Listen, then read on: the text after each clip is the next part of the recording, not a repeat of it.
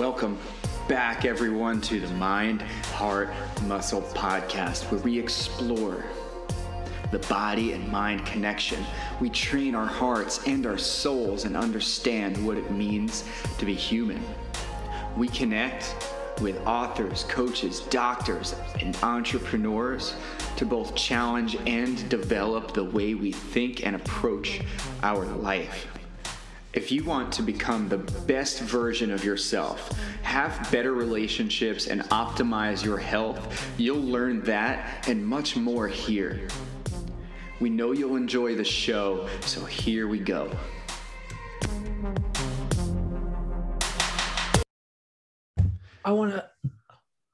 Okay. In a conversation I had with Chase a few weeks ago when I was on his podcast, we talked about the book that I'm writing, and it's a lot about fulfillment and learning and experience. And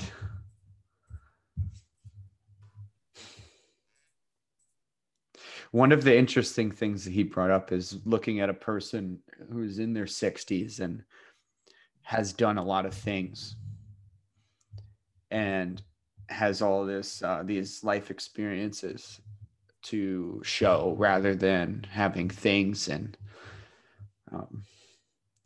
assets or items or whatever it is to show like their worth or their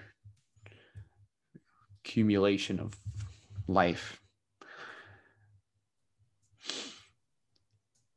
So the thought that came into my head, and really good that, you know, we're following up the interview you did with Bledsoe, that question you asked him about what's next, you know, after building successful businesses and making all kinds of money and traveling the world. Okay, what's next? Is there something that you still feel you need to do or get done? What's the,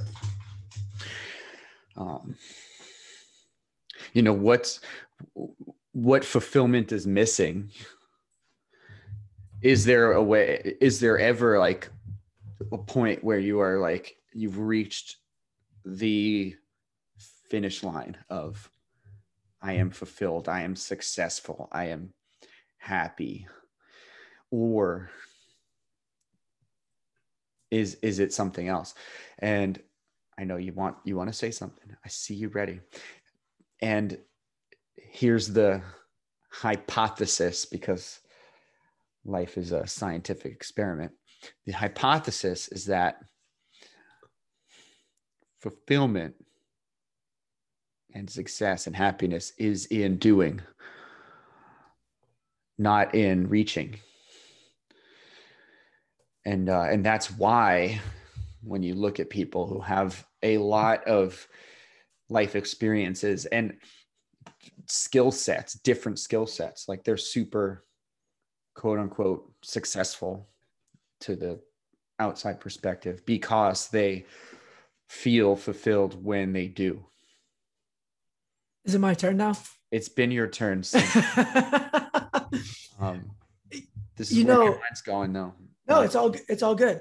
I've had this thought before. When I've been working really hard and just feeling like all that is there is work. And I'm like, is there ever a point? Is there ever going to be a point where I'm fine and I can just be like, hey, I can press the cruise control button and just chill for a little bit.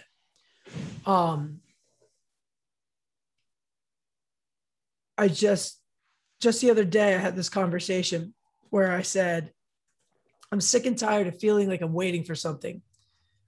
We were waiting to be able to open our gyms again. We were waiting.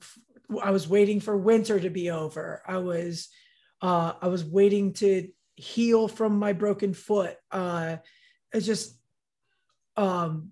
was waiting for my wife to go from full-time to part-time at her job to free up some more time for myself. And it led to a lot of burnout. And I'm actually there right now. Like now, the waiting led to burnout. Yeah, I'm actually there right now. And I've recognized that it's in situations where I feel like I'm doing more of what I have to do in versus of the things that I want to do. And I got a vacation lined up for the second weekend in June. July is packed full of adventure. So this is the first time that I've been able to acknowledge the burnout and sit in it. And I'm like, okay, what is this teaching me right now? And it's really, really relieving.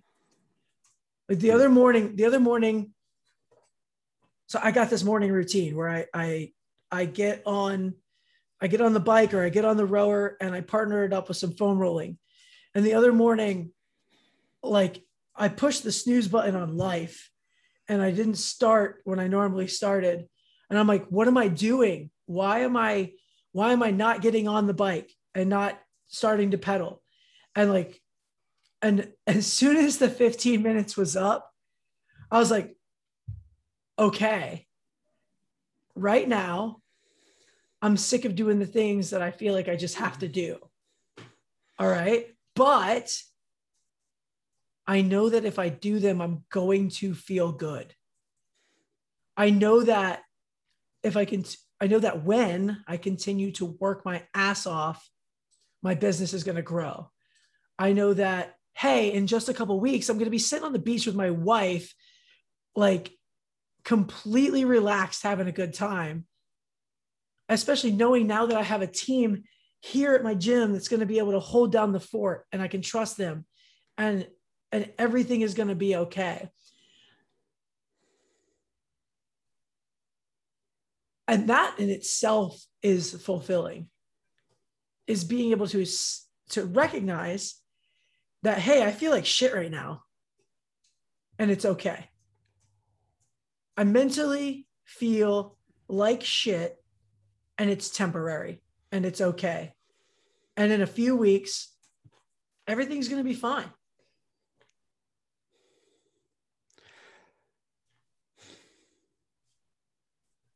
I wonder where the burnout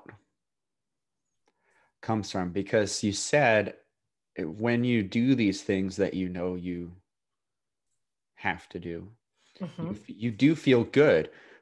You're accomplishing things, like you made a list, you did all the things in your list. That's accomplishment. That's a good feeling. This podcast is on my list. Yeah. As soon as we're done, I'm going to cross it off. Yeah. And these are good things. So why do we feel burnt out by good things? Is it simply because it's there and we believe that there's pressure to do it? We have to, so we feel like an anxious, we feel anxiety around it, even though we do get positive outcomes. We get caught up in the monotony. It's boredom. It's like curiosity. Yeah, like it's fear of missing out. The what ifs. Like, yeah, it's like, oh, what? It's exactly what you said before. I think you said it before we started recording. Like, isn't there something else better I could be doing with my time? Yeah. It is a beautiful day outside right now. And we're both sitting inside in front of a microphone. And I know both of us would much rather be out there doing something, having fun. That was an interesting thing that Mike talked about, was he schedules play. And you had texted me earlier saying that when you were driving home that I could get in the room and we could talk before we started recording. And I said, no, dude, I'm standing in the sunshine right now.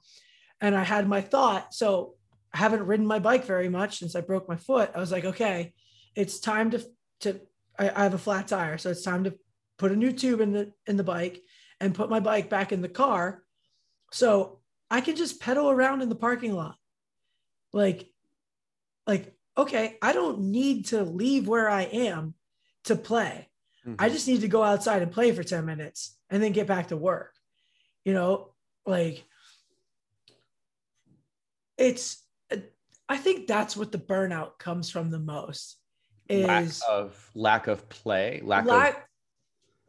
constant of the same. Even if the same has a great reward, constant of the same gets excessively boring. Yeah. And that's great. There's discomfort to be found in boring. And that's something that we can sit in and remind ourselves that repetition is the father of learning. And as long as we're not constantly bashing our head into the brick wall, like we talked about before, we're going to make progress in that monotony. It's also healthy to break up the monotony as long as you know you need to return to it. That's yesterday I had a ton of work to do, like computer kind of work, typing up, scheduling emails and posts and things like that. So a lot of the type of thing that is usually boring to me and usually I would get distracted by, and I blocked out time to get this done. And what I ended up doing was, and I stayed home to do this because I get distracted if I go other places sometimes. I set a timer for 25 minutes, focused intensely on work for 25 minutes. And then for 5 to 10 minutes, I got up, I cleaned out the coffee machine. I measured some wood that needed to be cut because I'm building a wall in my apartment. And then I went back to work for 25 minutes and did the boring stuff. You broke up the monotony. Yeah. And I learned, and this is from a lot of trial and error, if I were to go any longer than that, like longer than 30 minutes of staring at a computer screen, typing and clicking through things and doing like these little tasks, I'd get it done and then I'd feel really exhausted and I'd be anxious. And this seemed to work well. And in between, I got other stuff done, like things on my general to-do list that I needed to get done at home. So I shipped away while I got my work done, and then looking at the time, because I'm really working to stick to a schedule. I look at the time when I finished the work and it was right on with when I planned to be done. Even though I took some breaks and got other stuff done, I knew that, hey, if I can focus for this amount of time, get this done. All right, that box is checked. This box is checked. Next thing I know, I have all the boxes checked plus some, and I feel energized. So breaking up the monotony in the things we have to, quote unquote, have to do, which we'll talk about a little more in a second, it's not necessarily scheduling playtime. It's scheduling mental escape time in a way, which I suppose could be play. It could be considered play. I know that another reason that I found myself back in the burnout phase is because I've had very little time at home to where when I'm home, I'm actually able to relax. I feel like I'm leaving work and just going back to work. Like, yeah, there's always stuff that needs to be done. And with 5 kids, 3 of them are involved in sports. And you just feel like you never get the opportunity to be home. And that becomes overwhelming in itself. You're like, and when I am home, sometimes I feel guilty for taking a break. Like, okay, the dishwasher needs emptied, the laundry needs done. And my wife and I have very similar schedules. So it's like on Sunday, she wanted to get all this stuff done. And I was like, we need to do something fun with our children. Mm. And she was like, why didn't you bring this up last night? And I was like, because I woke up and it's what I wanted to do. Like I said, we both kind of got stressed out about it. And I was like, all right, listen, we're going to bust our butts. And at a certain time, we're going to dead stop and we're going to take the kids for an hour and we're going to do something fun. And everything worked out. We wasted energy. And I mean, we both like had some stress, some anxiousness at the beginning of the day, thinking about, oh man, are we going to get all the things done that we want to do on this one day we get to be home together? And we dead stopped and we got to the spot and we did the thing. And at an hour, I said, all right, kids, let's go. And everything happened and it was all right. And guess what? Everything happened. And guess what? If everything wouldn't have happened, it still would have been all okay. Mm. That's the live in the moment thing. Yes. And this is the takeaway I'd like to give people from this conversation. We did a podcast, we did an episode a few months back about responsibility and opportunity. And what's been coming up lately is that sometimes, more often than not, the opportunities become responsibility. And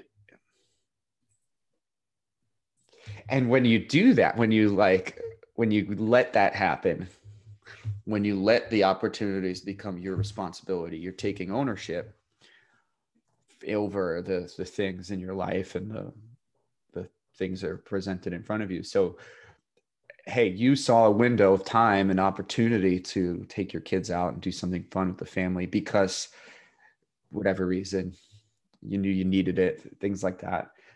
Now, okay, this is our responsibility. We're going to do it. We have to do it. Same thing would happen in a work situation, in business. In a perfect example, at our gym last week, we were asked to host an event with the New York Police Department, and it was very short notice. It was like 5 days ahead of time. And as soon as I had learned about it, things start ticking through my head. I'm like, all right, well, this is something we have to do.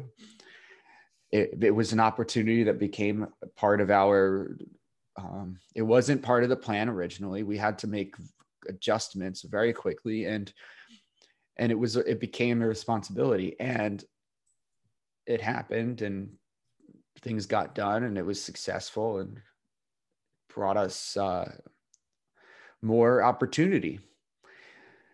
So there's a loop here. And the thing that I think we both can take away, and people listening can take away, is when you are opportunistic, when you're looking for things, when you're looking for opportunities, they're going to come to you. And when you take those on as responsibilities, good things can happen. That's that classic saying, opportunity shows up all the time. It's just disguised as hard work. Depends how you perceive hard. True. It's just, Oftentimes it looks like hard work. It looks that way. Yeah. What if it was not really hard? It's just how you perceive it. And what really exists is potential. And what really exists is a different type of work. We perceive things as difficult, as hard, because we're used to another way. It's outside of our comfort zone, or it's outside of our normal way of doing things. We get so wrapped up in our way, our style, our process. And then when there's an opportunity for something outside of that normal occurrence of events or sequence of events, it's hard, quote unquote. I made quotes, air quotes. Is it hard, or are you closed-minded? No, that's a perspective to think about. Yeah. I get it though. You know, sometimes we look at things that are outside our norm. I mean,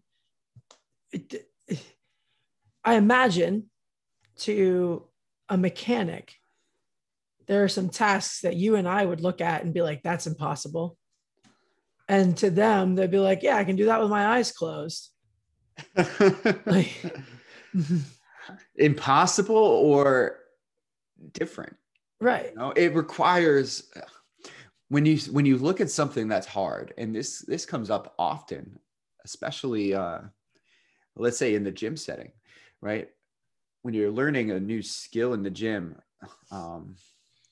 or a sport or something like that, like is it hard, or does it require time and energy and practice and patience? Or does it just require actual trying? Attention. Yeah. Actual effort.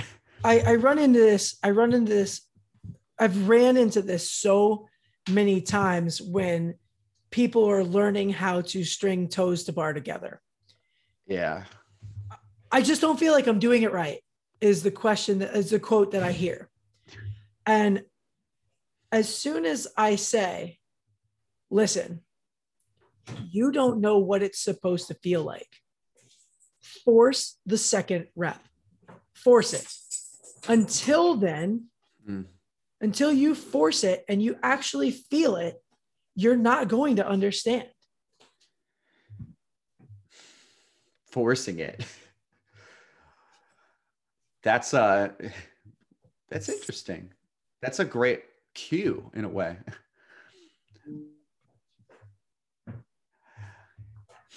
Right. You're unaware of what's on the other side, how it's supposed to feel and look, and like, yeah, it's not perfect. Negations acknowledged. There's a lot of error when you're learning this shit. There's a lot of error when you're learning anything. I was talking about the white belt mentality recently, and when I had started jiu-jitsu, it was fun for me. I was learning new things. I was really bad at it, and I'm still really bad at it. And now it's on purpose. Now, like I was, training with some guys the other day, up higher belts, some black belts and purple belts. And I kept going into really shitty positions. And like, even though I already had done it, made that mistake, I'd made the same mistake over and over and over. And I forced a situation. So I put myself into like bottom half guard, right? Like deep half guard, where I know I struggle because I get passed all the time. And I'm like, all right, I'm here again. What do I need to do? And every single time I would get like one little movement closer to possibly escaping or sweeping. And then I get passed again. Like, okay, I bad at this, or am I learning? You want the underhook. Yes, of course. I know that. I want to have an underhook. I want to have an overhook. I want to get my foot in so I could get a butterfly sweep. Yes. Or throw them over and dogfight it or create a scramble. Like, I know what I want to do, and I want to be able to do it against people that are so much better than me. So the point is, I forced something to be uncomfortable. Like your example with toes to bar, like you're forced the second rep. That's an uncomfortable place to be because you don't know how it's supposed to feel. Like, I don't know how the fuck it's supposed to feel when I'm, bottom mount trying to escape someone's attempt on a triangle, or how the bottom position of a squat snatch is supposed to feel, or how the last mile of a 10K run is supposed to feel. Like, you got to go there to experience it. I wish that people would recognize the difference between I'm bad at this and I don't know what this is supposed to feel like. Yeah. I'm discovering this for the first time. Like, you just started. You're not bad. You're uneducated. What's the perspective then? What's the perspective shift there? Asking yourself if it's something that you actually give a fuck about. Okay. Like, okay. How so? Explain that. Okay. You've been, let's create a hypothetical person. This person has been. What's his name? It's Bob. Bob. Bob's been going to CrossFit 3 days a week for 5 years, right? He's consistent. Bob has one movement, right, that gives him a hiccup. Bob doesn't give a shit about that movement. And let's say it's double unders, right? Every workout comes up and Bob wants to do single unders instead. Bob doesn't say, I'm bad at double unders. Bob says, I don't give a fuck about double unders. Mm. And then Bob doesn't feel bad about not being able to do it. And most likely the reason that Bob hasn't figured it out yet is because he just can't figure out what it's supposed to feel like. And he doesn't know what it's supposed to feel like. Therefore, he doesn't possess the skill. He's not bad at it. He's just doesn't do it. You're not bad at jiu-jitsu. You just don't do it. You're not bad at art. You just don't do it. Like, you're not bad at writing. You just don't do it. And the only way to get good at things is to constantly do them. There's the mindset shift from this fixed, I either am or am not, right? I either can or I can't, to I can't right now. If I want to, I will. And the shift is being able to see that it's not genetics. It's not magical powers that came down from the sky and gave people abilities to do stuff. It's a willingness to be bad at something in a way. It's a willingness to accept the fact that you are new and it takes time to gain the next level, essentially, if you look at it. Even though I consider it to be a road to hell motivator, it's the concept. I know what you're saying. You're saying you have to be willing to suck at something for a little bit in order to get good at it. Yeah. All right. Or you can say it like this. I need to be willing to be a beginner. Right. Well, that's the mentality. That's the growth mindset, is everything you have yet to do, you are still a beginner at. And what do beginners do when they persist? They get better. What do you remember the first time you rode a bike, Ron? Did you fall a couple of times? And now you're jumping off these dirt ramps and breaking your foot. And hey, that happened on concrete. And that's cool too. And this is something cool too, is like, even at a level where you feel proficient in your abilities. You can still make a mistake. Does that mean you're bad at it, or does it mean you made a mistake and you're still learning? Did you learn from it? Did you gain something? It's looking out for opportunities and taking them on as a responsibility to improve or to practice. And we can also look at the perspective of the comparison game at this point. If I were to sit here and relate myself to, I'll say, a professional bike rider by the name of Dennis Anderson. This dude can do whatever he wants on a bicycle. It's like watching somebody play a video game. Things that you would never believe to even be remotely possible, this guy can do. If I were to compare myself to him and actually care, I would be like, I'm so bad at riding bikes. This is, I don't even know why I do this. Or if I were to compare myself to Matt Frazier in the CrossFit realm, I'm so bad at CrossFit. I don't even know why I do this. Or if I were to compare myself to Andre Galvao in the jiu-jitsu world, I'm just so bad at this. I don't know why I do this. I don't know. No, stop comparing.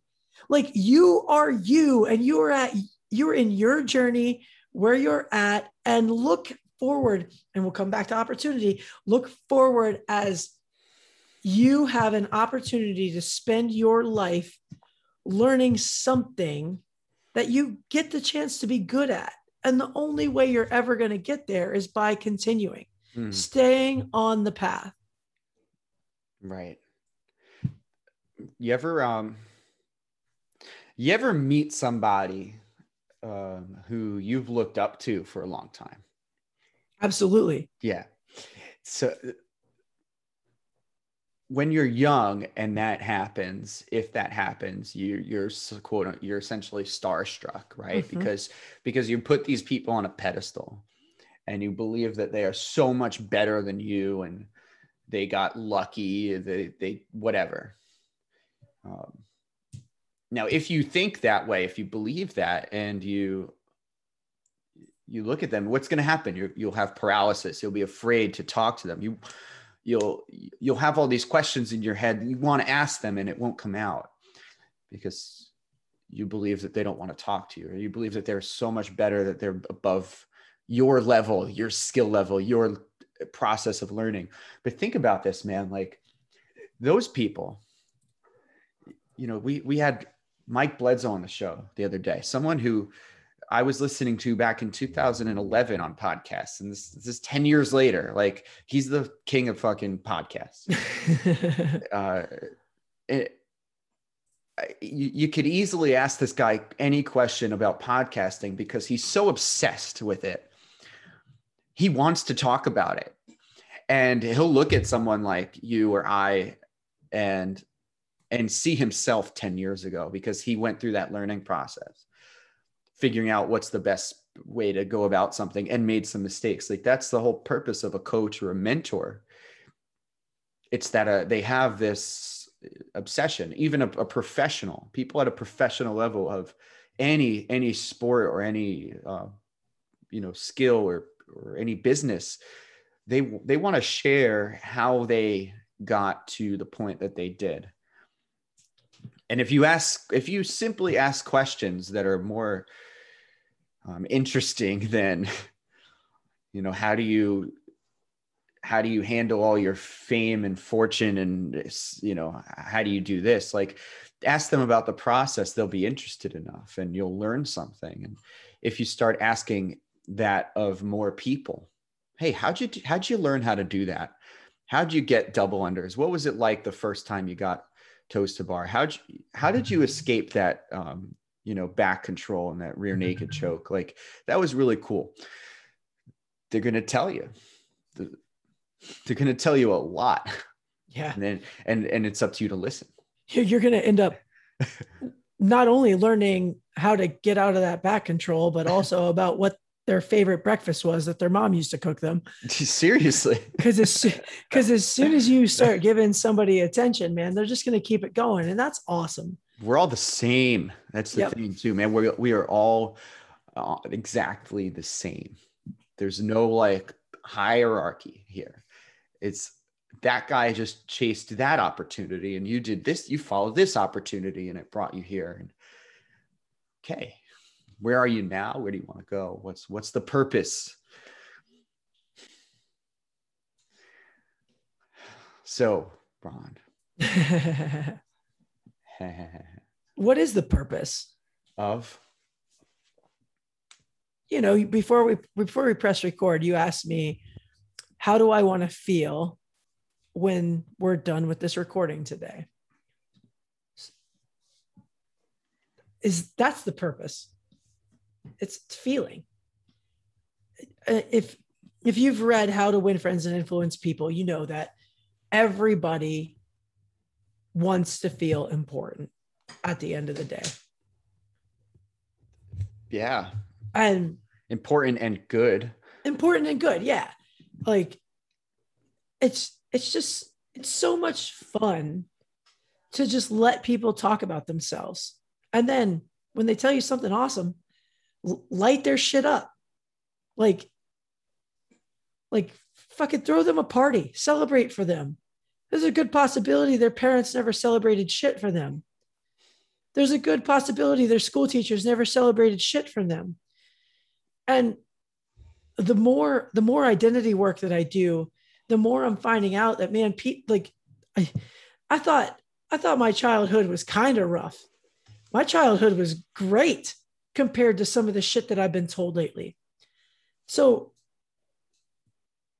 like, it's just so loud in my heart and in my head to just like, it's just screaming at me. Like, man, make people fucking feel good all the time. And the only downside to that is that sometimes we're put into situations where we get pushed and we make people feel bad. That's the only downside to that, is sometimes people don't recognize that they're pressing our buttons. And then we're the bad guys for retaliating. But the point is, though, is that one, bad things are always going to happen. And two, just try like hell to make people fucking feel good.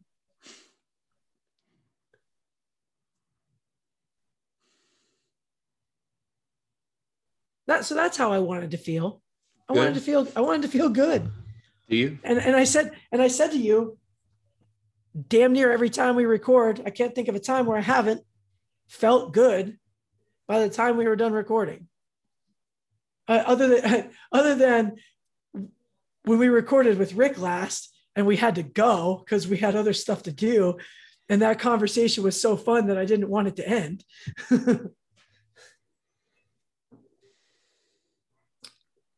So you developed this process yesterday to work really hard for a short period of time and then go to something else. How do we correlate that into other aspects of our lives? How do we recognize when we need to do that? Yeah. How do we correlate it into other aspects of our lives? What's an example of another way that you're doing that same thing? Perfect. Good question, man. You brought up burnout, and you had said a very particular keyword, burnout phase. I'm in a burnout phase right now. So if you look at look at the translation of I am burnt out versus I'm in a burnout phase right now. Okay.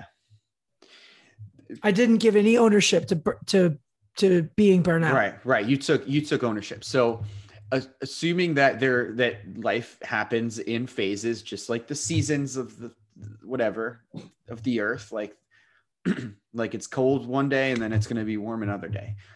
And we know that that will happen on a very regular basis, as are your emotions and such phases of life. So you can be intentional about it. And something I would like to experiment now in the near future is that work to rest ratio on a broader or larger scale, where you work for X days and you're intensely focused on one or two things, knowing that you'll be focused on something else for a few days after. Are we going to CrossFit methodology this shit and go 3 on, 1 off? I'm thinking longer than that, man. I'm thinking, well, yeah, I guess 3 on, 1 off, or 3 weeks of intentional work on one process. And the truth is, especially in if you're creating and if you are responsible for things like a business, and you have I'll use a direct example, like a marketing campaign. Those don't last a day, they last weeks, they last months. So you need to be able to focus on 1 or 2 or 3 particular things, all of your time and energy and attention on these things in a way that's going to be productive, knowing that you're going to shift to something else. And I'm not saying it's like, work to rest. It's work to different work. It's work to play being productive as well. Because to be honest, man, I've had some of my best ideas that came to fruition from days spent nomadic in the woods, wandering around. That's productive as fuck. That's what Mike said. That's exactly what Mike said. I will work if I feel inspired to. Yeah. And then he also said about how he was going to take his full year to not work. And at the 6-month mark, he got a spark of inspiration. And I love this concept: work to other work, work to rest, work to play, and it's just breaking up the monotony to avoid feeling stuck in one place. And yeah, and similar to training, it varies. Like some people can go 5 days hard in a row of, at the gym, and then they need a weekend off, and that's cool. Like that works for them. Other people may need, more rest thrown in between, 1 day on, 1 day off, 1 day on, 1 day off, 2 days on, 1 day off, like 2 days on, 3 days off. Like this is totally possible by feel and by practice and learning, like how your body responds. For me, I need that shorter work time, like in 1 day, 25 to 30 minutes is just about all my mind can handle of focused attention on one thing. I'm definitely going to give this a try. It works. Even if it's like longer, shorter, whatever it is. On certain areas where I feel consumed, I'm going to. Yeah. When at programming, for example, yep. Client programming, like it's so simple work. It's such simple work. Yet to me, it's exhausting. So when I do it on Friday from 10 to 12, I'm going to be working for 25 minutes and then take a 5-minute break, and then 25 minutes of work, 5-minute break, and I'll be done. And when I'm done, it'll be finished. And then I've organized that room in my house and I can leave it alone, knowing that it's taken care of. So that's it, man. Take the opportunities and take them on as responsibilities, and schedule your time to fit your attention span. Yeah. That's essentially, those are the takeaways today. It's self-awareness. Yeah. Yeah. And being okay with like taking a little break here and there. And like, you're not going to be unproductive if you go and do something else for 5 minutes. Mm-hmm. Anyway, cool. It's a beautiful day. It's a beautiful day outside. It's a beautiful day. It's a beautiful day. You're going to get outside today. I'm going to go for a walk later on. It's going to be nice. Hell yeah. I'll see you later. Thanks, man. Matt.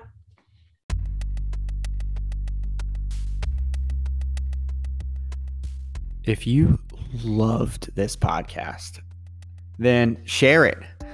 Tell all your friends. Hit the copy button, copy the link, choose 5 friends in your contact list on your phone and send it out. Let them know what they can expect from it too, because we are on a mission here to change the world and we want to help as many people as possible. So if you know anyone who can benefit from hearing what we have to say or what our guests have to say, then send it over. It's not going to do them any good if they don't hear it. Another way you can support us and support the podcast is really simply go on to Apple or go on to Spotify and rate the thing. Give us a 5-star review. Write us a little note. Let us know how we're doing. Shoot us a DM on Instagram. Whatever it takes, let us know so we know that we're on the right track. And we know that we're providing content that is actually relevant to what you are needing and what you are looking for. And if it's not, hey, maybe we can help. So do your job. Thanks for listening, guys. We appreciate it.